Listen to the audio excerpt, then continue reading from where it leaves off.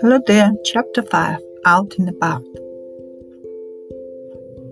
Irkutsk is a city in the administrative center of Irkutsk Oblast, Russia, and one of the largest cities in Siberia.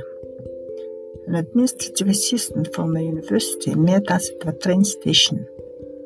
She took us straight to a language faculty to enroll in a Russian language course. I was excluded from a class. And then we went to a dorm. The faculty building was at the bottom of a hill. On the top of a hill, not far from the big forest, was a red brick building. It reminded me of jail. I shared my opinion with others. I knew straight away that it was a tasteless comparison. It was our dorm. I was given a room with 3 Russian girls. I was totally immersed in the Russian culture. I enjoyed Russian food and Russian friends. The girls were very friendly and looked after me very well. The most attentive one was a tall girl with the freckles on her face. Her big eyes with long lashes looked unreal. The other one was shorter than 3 of us, but chubby, especially near her butt area. She was blonde and liked to tell me what to do. The third one was into fun and sex big time. She spent most of her time with guys. My first Russian winter came. It was so beautiful and so cold. I got a frostbite on my cheek. I had to borrow my friend's black felt boots to go out. Every weekend at the dorm we had a dance party in the basement. I liked to go there. The music was superb. I enjoyed dancing and loosening myself up. One evening, girls invited me to take part in the ceremony of summoning spirits. I didn't know what it is for and why they want to do it. I was told that they will ask various questions from whoever they want to summon and receive an answer. Apparently, they wanted to know about the future husbands. In the evening, they lit candles and turned the light off. We sat at the table and put our fingers on a plate. They asked various questions, and the plate with hands moved from one letter to another, making an answer.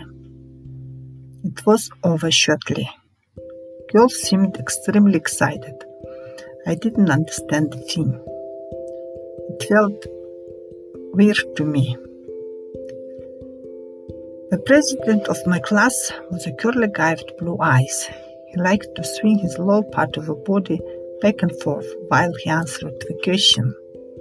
His friend was the class youth organization leader.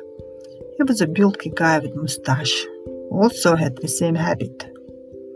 In the first year we did political economy, logics, and other general subjects. Lectures were strict. I spent all morning in the library to get my homework done. A girl who studied with me taught me how to drink and smoke.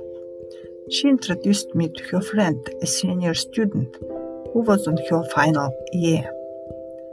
The senior student was a nice girl, and I knew her husband. I was shocked to see a young boy from the preparatory faculty in her bed when I knocked her door.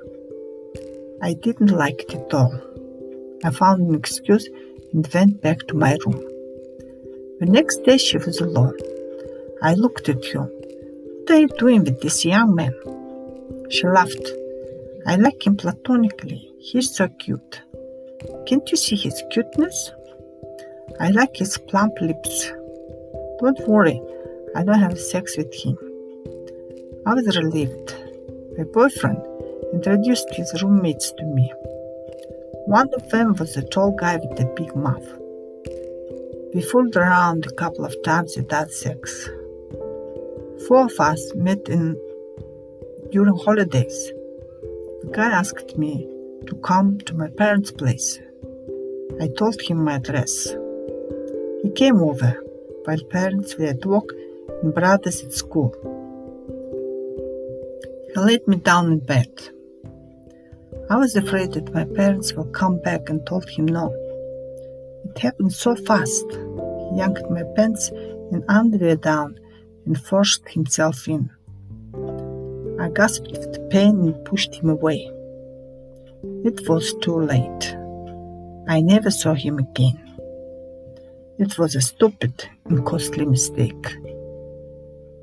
Thanks a lot for listening. Till next time. Bye.